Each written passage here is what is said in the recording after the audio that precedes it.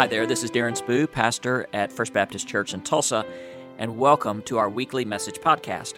We would invite you to join us in person Sunday morning at 8:30 and 11 o'clock in downtown Tulsa, or check out our webpage at tulsafbc.org. God bless you, and have a great week. So today is going to be a little bit different, and more than me preaching at you, I would rather just have a conversation with you. And let me start with a quote by Robert Murray M'Cheyne.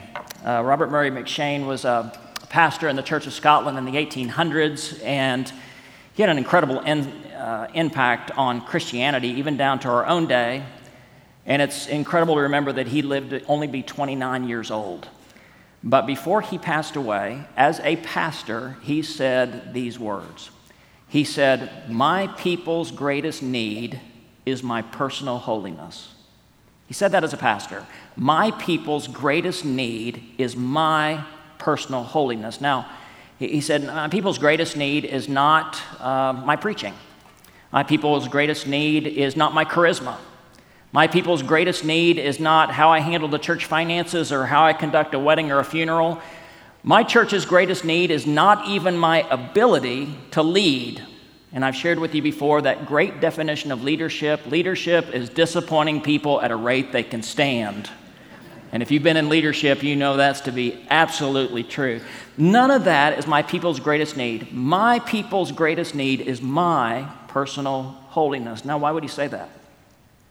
He says that because Jesus invites us to walk closely with the Lord.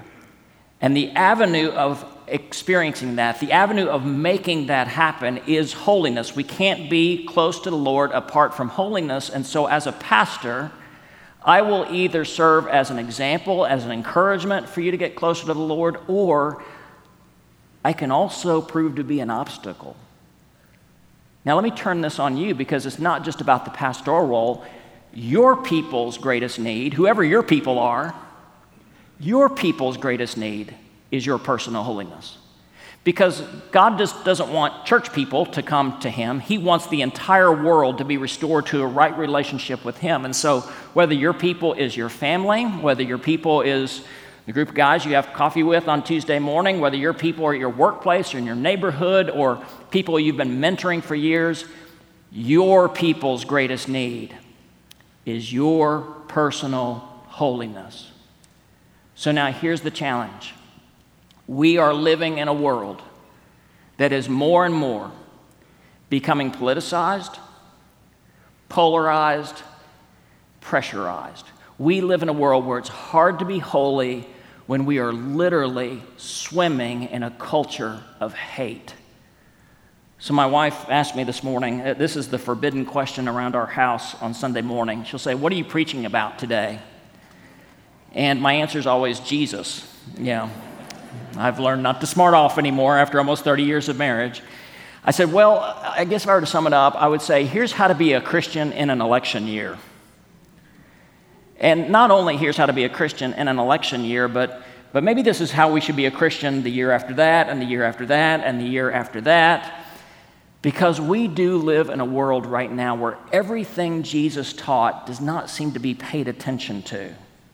I've seen a trend, and I think you've seen this too. Back in the good old days, when I first started pastoring, the editor from the Tulsa World would call me. Now, don't know if you know this, a newspaper is something that's made out of paper, it kind of fold in the middle.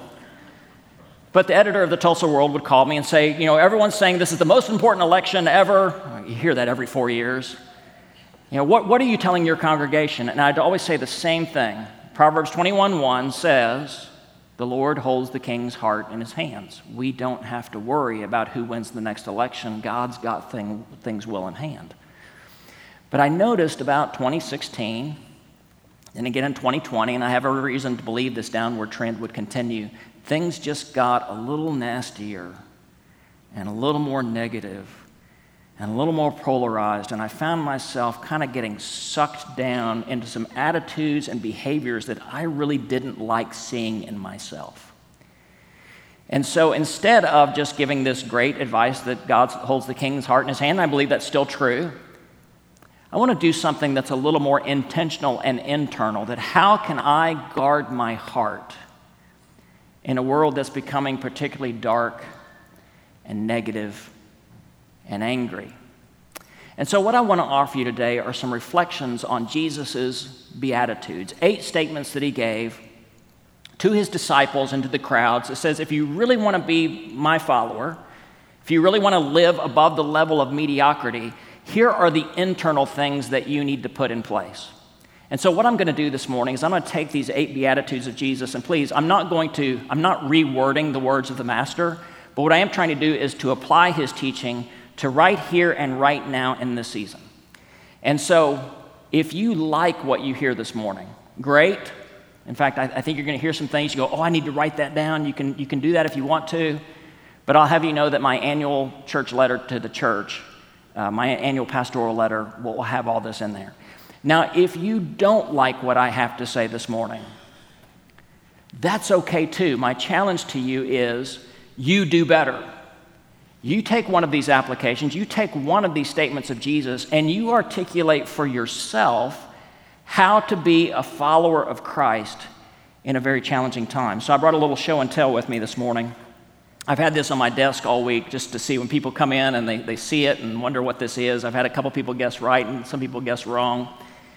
But I'm thinking about the Beatitudes of Jesus, and I began to kind of play with these 8 statements that Jesus made. And I started thinking about mountain climbing, of when a climber goes up a mountain, unless they're going to do a free climb, that they literally take bolts and they hammer into the side of the mountain. They anchor at that point, and that's where they hold on, and that's where they belay, and they hold on to that. And I started thinking, well, that'd be a great way to look at the Beatitudes of Jesus as these anchor holds. But then as I got further into it, I moved away from mountain climbing to ice climbing. There are people who literally climb up the sides of glaciers and people who climb up the sides of frozen waterfalls. I know you look at me with my upper body strength and you think that's me, but it's not. I've never done that myself. But in order to climb up the ice, they don't use a spike that they would use in the side of the mountain. They use something like this, and it's an ice screw. Can you imagine how physically fit you would have to be that as you're climbing, you tap these in, and then you actually turn the screw into the ice, and that helps you hold on. The reason they use these is because the ice, the surface is forever changing.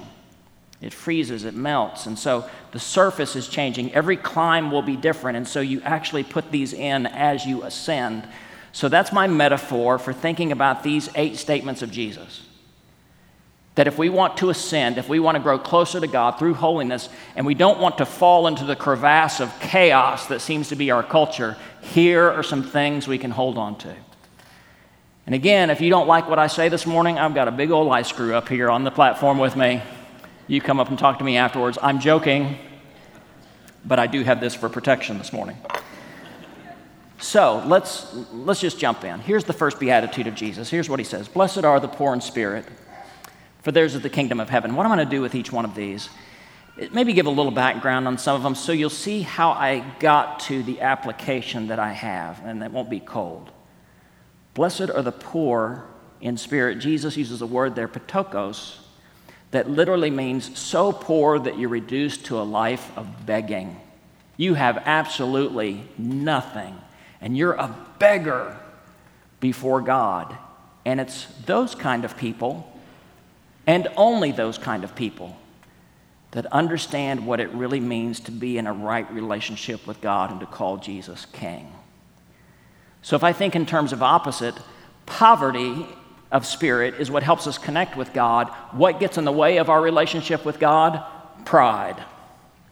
Pride is the greatest hindrance to anybody's relationship with God. Anytime we say, I don't need God's commands, I know what I'm doing, I don't need Him, I've got life figured out without God, that's pride. You're going to be on the outside looking in. But those who realize they have nothing to offer, they are the kind of people who experience the reign of Christ in their lives. So here's the idea that pride is a barrier to relationships. If pride is a barrier to my relationship with God, don't you think that pride is also a barrier to our relationships with one another? And so in our world right now, see if you've ever said something like this. Well, if everyone just thought the way I do, the world would be a better place. Or if everyone just voted the way that I vote, then we would get this country turned around. If everyone would just agree with me, everything would be better. In fact, I've even heard people suggest and say outright that the litmus test of being a follower of Jesus is how you cast your vote. Friends, that's heresy. The litmus test for whether or not you are a Christian is, are you a follower of Jesus Christ? That's the litmus test. But we've let pride begin to separate so many. And in fact, some of you, you've got family, and over Thanksgiving, you're bracing right now because you know that there's going to be conversation and there's going to be conflict, and it all finds its roots in pride. So if I were to apply this teaching of Jesus, I would say something like this. Blessed are those who truly believe that the world is changed more by prayer than by opinions. Blessed are those who truly believe the world is changed more by prayer than by opinions. I think you've noticed this. Everyone's talking and no one's listening.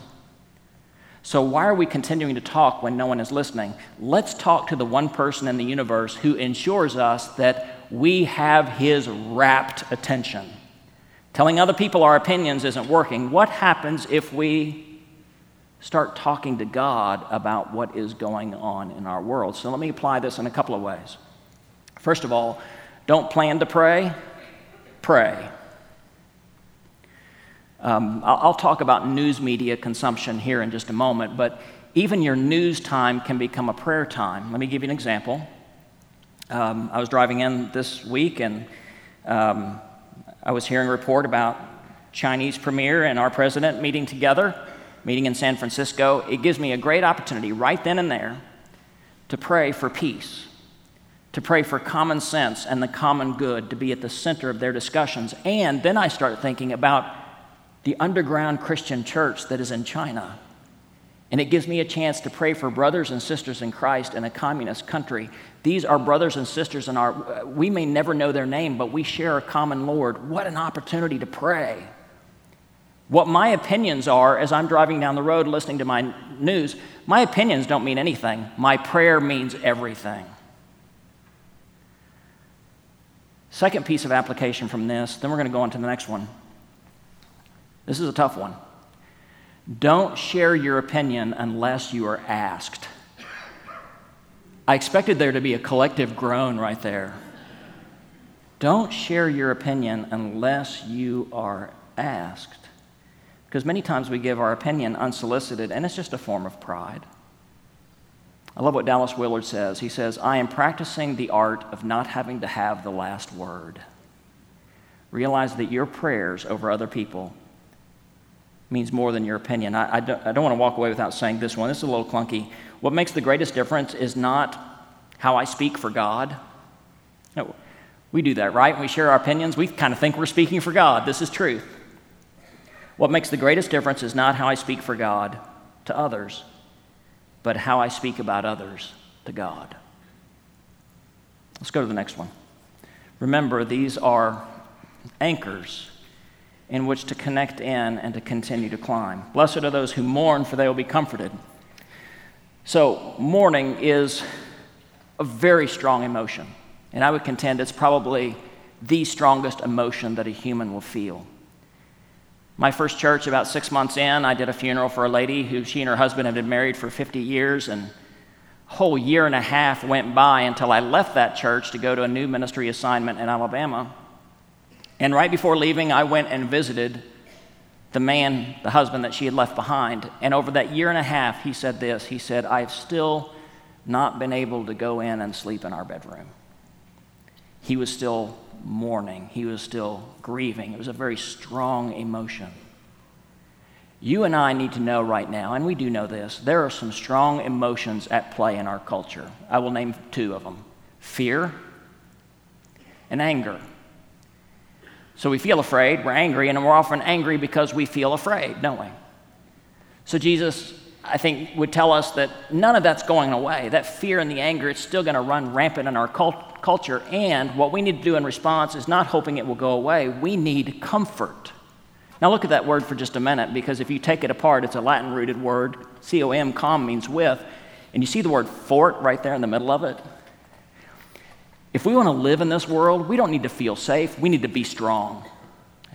We need to stand up to fear. We need to stand up to anger. We need to stand up to these very strong emotions, because if we're not careful, if we operate in fear and anger, we will only make things worse. In fact, if you're a chess player, you know that there's a move. Chessboard gets really bad, you're losing. There's a particular move called the Zugzwang. And it's whatever move you make, it's only going to make things worse. Have you ever had a day like that? That's the name for it, Zugzwang. Whatever I do is going to make it worse. If we live in fear and anger, it will only make things worse. So here's how I might apply this teaching of Jesus. Blessed are those who are strong, because they realize and they remember that Christ's kingdom is not of this world. We need to remember that. Christ's kingdom. In fact, Jesus said those very words. I don't think how he could be any clearer in front of Pilate during his trial. Pilate was a thug in a toga. I've told you before, not a thug in a toga. That's different. I'm sure there are thugs in a toga. But he was a thug, a political thug in a toga. And he said, "Aren't you going to fight?" And Jesus said, "My kingdom is not of this world. If it were, my servants would fight." So if Christ's kingdom is not of this world, we don't need to fight. What we need to do more is trust. I know what some of the anger and the fear is. It is, we want to take America back, right? But let's be careful. You say, we just need to go back to the way things were when we used to have prayer in school. Oh, you mean those same days when we used to have segregation in school? Is that the days you're talking about? The world has never been a perfect place. Our job as a church, hear me, is not to take America back. Our job is to call people to Christ. That's our call. So blessed are those who are strengthened by remembering and realizing that Christ's kingdom is not of this world. We bolt in and we hang on. The next beatitude, blessed are the meek, for they will inherit the earth. Let's talk about this one for just a moment. The word meek throws a lot of people. It's actually used in ancient literature. Meek does not mean weak. It was used by Alexander the Great to describe his horse Bucephalus. Bucephalus was a horse that no one else could tame. But Alexander the Great, before he conquered the world, he conquered that horse, and he conquered Bucephalus. He broke the horse, and afterwards he said Bucephalus was meek. Okay, here's what that means. His strength was channeled. Instead of just being all over the place, all chaotic, that strength was harnessed and channeled in a clear direction. Here's how I might apply this teaching of Jesus. Blessed are those who spend their energy not complaining, but contributing.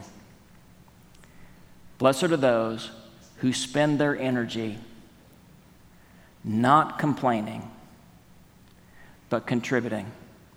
Anyone can complain. Can I give you just kind of a grassroots here of what I often experience as a church? People say, we wish you would talk more about LGBTQ issues, or we wish you would talk more about immigration, or we wish you would preach more against abortion.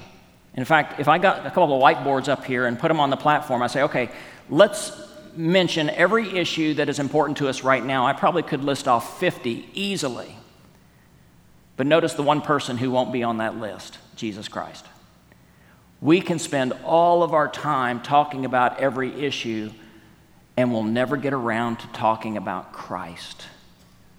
So my encouragement to you is, instead of complaining, contribute. If you don't like abortion, instead of asking me to speak about it, which is easy, by the way, why not go volunteer your time or your resources to Crisis Pregnancy Center and make a difference in somebody's life? Instead of waiting for me to talk about LGBTQ issues, why don't you walk down to our cafe, pick up a book by Wesley Hill called Wash and Waiting, as a Christian man who struggles with same-sex attraction. Better than that, why don't you take a person who is gay out for coffee and just listen and just hear their story, and you might need to apologize for some damage some Christians have done. Build a relationship. Instead of me talking about immigration, why don't you sponsor a compassion child? $38 a month won't make a world of difference, but it'll make a world of difference for one person. We can spend all of our energy complaining, or we can contribute. Jesus said, "Blessed are those whose strength is channeled in such a way." Anchors to hold on to. The next beatitude, "Blessed are those who hunger and thirst for righteousness, for they will be filled." So Jesus talks about our spiritual appetite here, and if you haven't discovered this yet, our appetites can be developed. A friend of mine from years ago, many of you remember Danny Hillenberg. Danny Hillenberg, friend for a long, long time. He probably passed away about 10 years ago. Last few years of his life, he was homebound, and whenever I'd go visit him, there was a refrigerator by his door. He said, "Darren," as I'd come in, he goes, "Hey, get a Perrier out of the fridge and get one for yourself too." And so we'd go over and we'd crack open those Perriers, and I would manage to just get mine down. Like, oh, I can't stand this stuff. He'd drink his Perrier. I don't want to be rude, so I guzzled down the whole thing. Next time I'd come in, "Darren, get a Perrier." And then pretty soon I was showing up to Danny's house. I hope he offers me a Perrier. I found myself moving from disgust to craving, okay?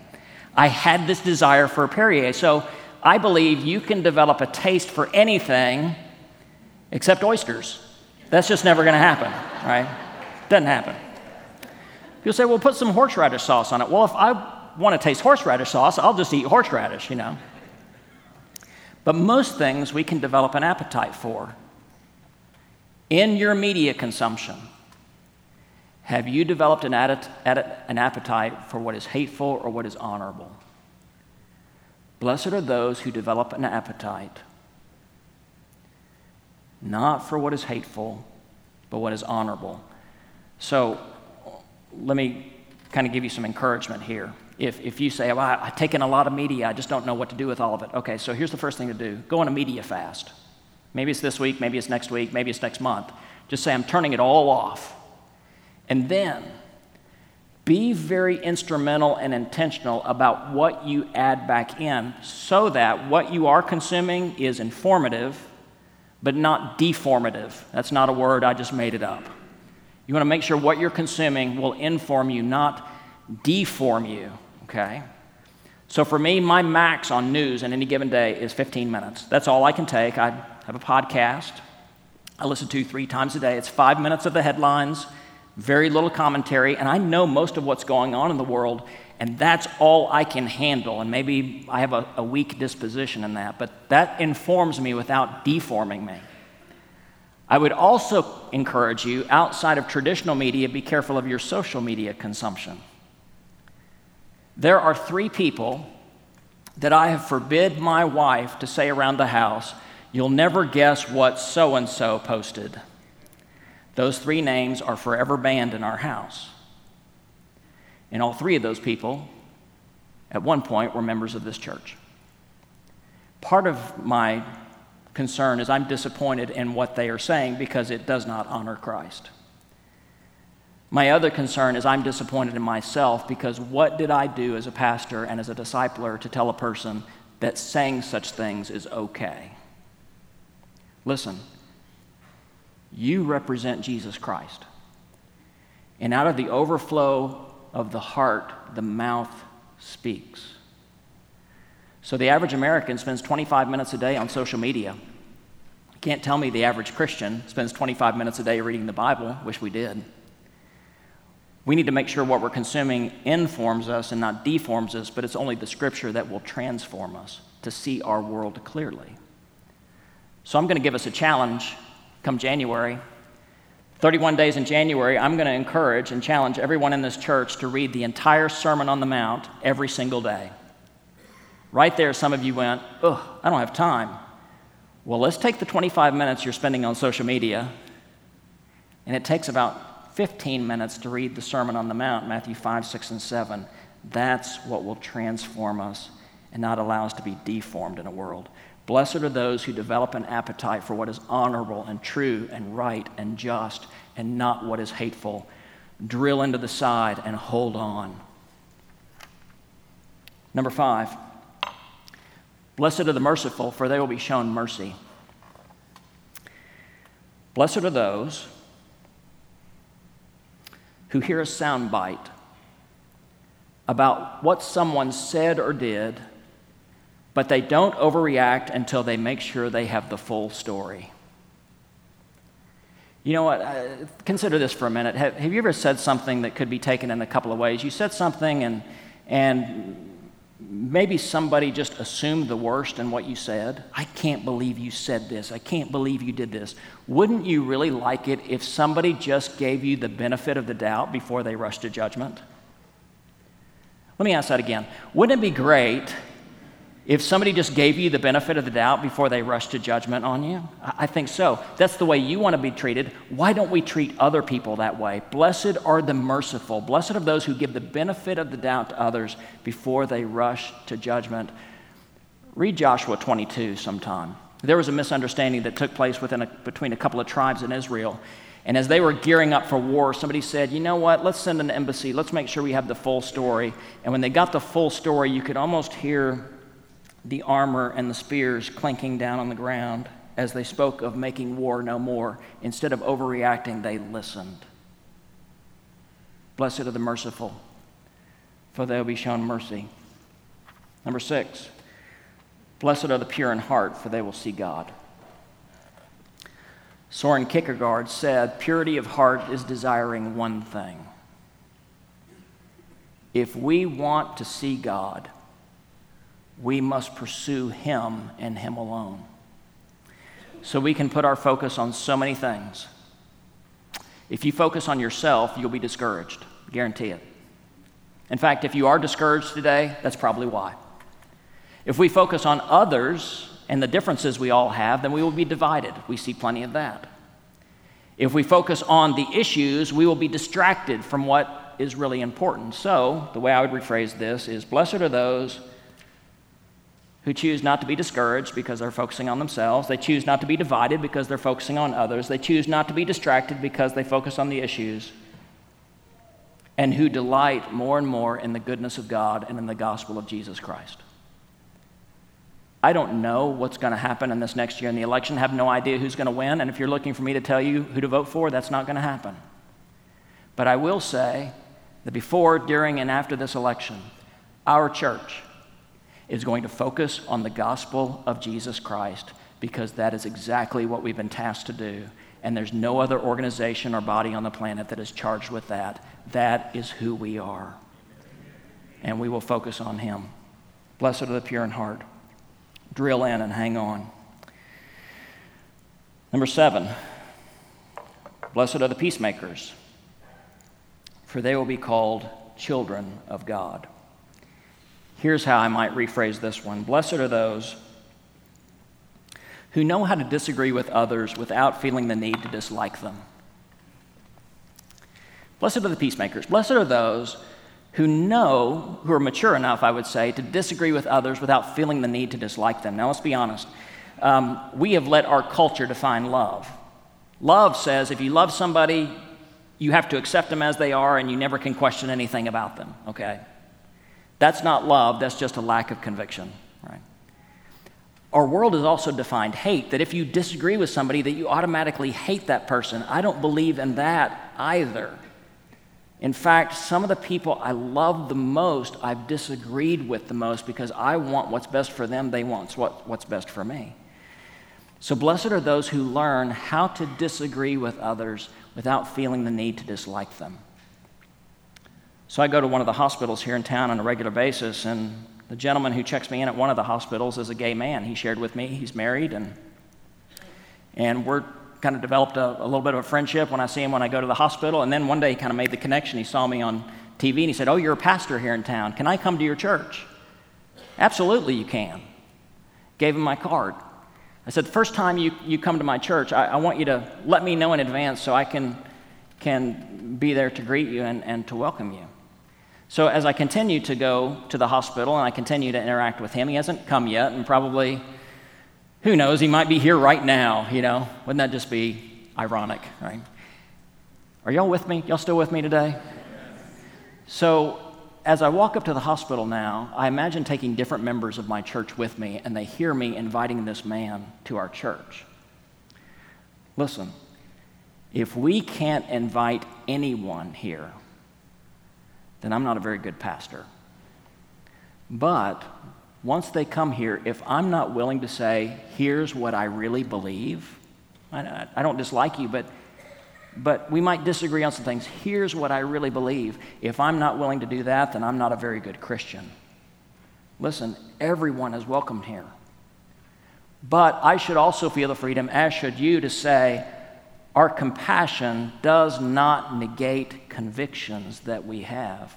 Can we not, as Christians, learn how to disagree with others without automatically disliking them? Now, some people will interpret it as disliking, and if that's so, that's their choice. But in our manner, in our expression, in our compassion, let's not give people an excuse to walk away from the gospel of Jesus Christ, the one thing we believe they need the most, and the one thing that will truly change their lives for the better. Last one, number 8. And then I'm going to go home and take a nap.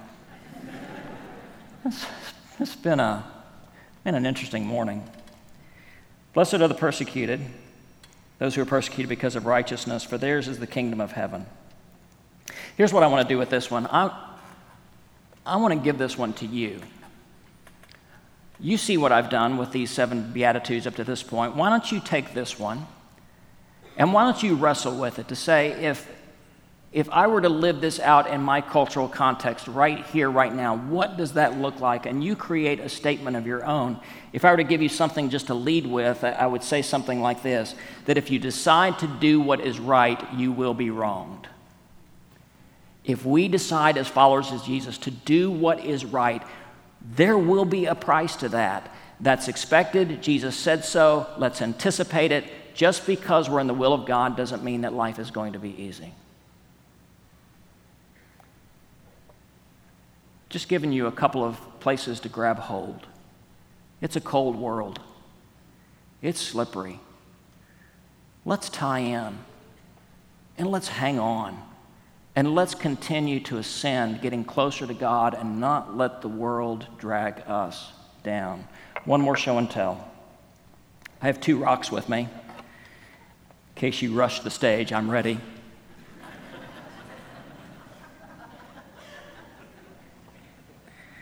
I never know if my joking lands or not. When I travel to places on the planet, instead of going to the souvenir shop and buying something, because all the souvenirs are made in China, why am I buying something that was imported from China? And plus, I'm cheap. I like souvenirs that are free. I'll reach down and I'll pick up a rock. And so it's funny to go through security. I've got a bag of rocks with me. I feel like Charlie Brown after Halloween. I got a bag of rocks. But here are 2 rocks, and last time we were in Israel, I picked these up.